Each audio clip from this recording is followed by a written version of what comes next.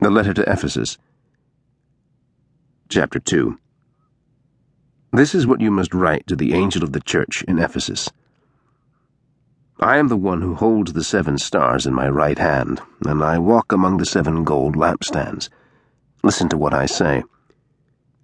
I know everything you have done, including your hard work and how you have endured. I know you won't put up with anyone who is evil. When some people pretended to be apostles, you tested them and found out that they were liars. You have endured and gone through hard times because of me, and you haven't given up. But I do have something against you, and it is this. You don't have as much love as you used to. Think about where you have fallen from, and then turn back and do as you did at first. If you don't turn back, I will come and take away your lampstand. But there is one thing you are doing right. You hate what the Nicolaitans are doing, and so do I. If you have ears, listen to what the Spirit says to the churches. I will let everyone who wins the victory eat from the life-giving tree in God's wonderful garden. The letter to Smyrna. This is what you must write to the angel of the church in Smyrna. I am the first and the last. I died, but now I am alive. Listen to what I say. I know how much you suffer and how poor you are, but you are rich. I also know the cruel things being said about you by people who claim to be Jews, but they're not really Jews. They are a group that belongs to Satan. Don't worry about what you will suffer. The devil will throw some of you into jail, and you will be tested and made to suffer for 10 days. But if you're faithful until you die, I will reward you with a glorious life. If you have ears, listen to what the Spirit says to the churches. Whoever wins the victory will not be hurt by the second death. The letter to Pergamum. This is what you must write to the angel of the church in Pergamum. I am the one who has the sharp, double-edged sword. Listen to what I say. I know that you live where Satan has his throne, but you have kept true to my name. Right there where Satan lives, my faithful witness Antipas was taken from you and put to death. Even then you didn't give up your faith in me. I do have a few things against you. Some of you are following the teaching of Balaam.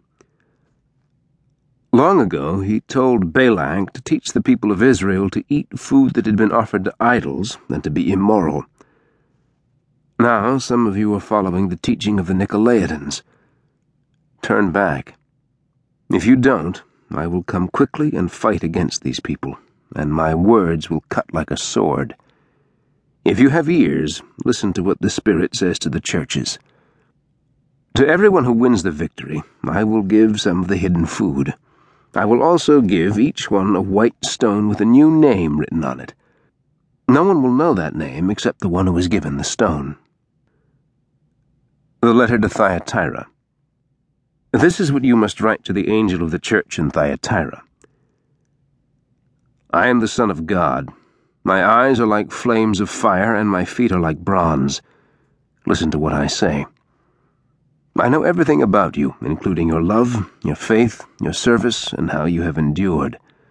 I know that you're doing more now than you have ever done before, but I still have something against you because of that woman Jezebel.